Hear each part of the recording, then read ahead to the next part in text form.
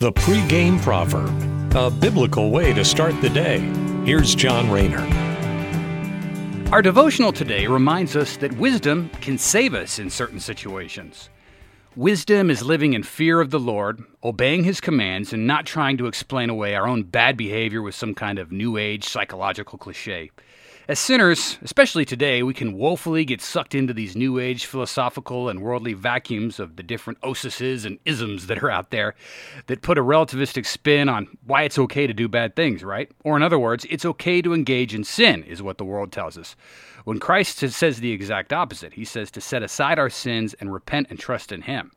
Now, without getting too far off track, it is important to point out that the path to wisdom is knowing God reigns supreme. We are to obey Him, to live in fear of Him. Because after all, He is driving the bus, not us.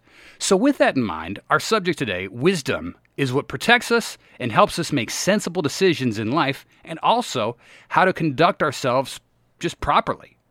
And Solomon points that out when someone is dealing with a high government official and how to conduct themselves. Ecclesiastes chapter 8, verse 5. He who keeps a royal command experiences no trouble. And then our focus for today, Solomon writes, for a wise heart knows the proper time and procedure. And that last half of the verse tells us that someone who is wise knows the time, the place, the protocol when they are around government officials or higher-ups than they might be.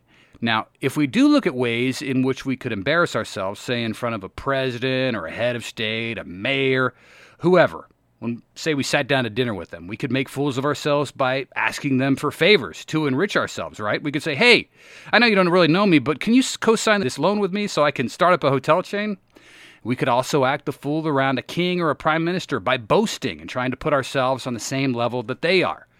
Now, both of these instances are actually addressed in the Bible. Paul tells the church in Thessalonica, don't be freeloaders. In fact, when Paul was staying with them, he actually paid his own way. Now, on the subject of bragging, Proverbs, Psalms, many New Testament verses caution us against boasting or talking ourselves up. Think about the verse, let a stranger praise you, not yourself. Anyhow, there's tons of ways that we could be in front of an important person or just anyone and shame ourselves. But as Solomon points out, the wise and humble heart knows the proper time and the place for everything.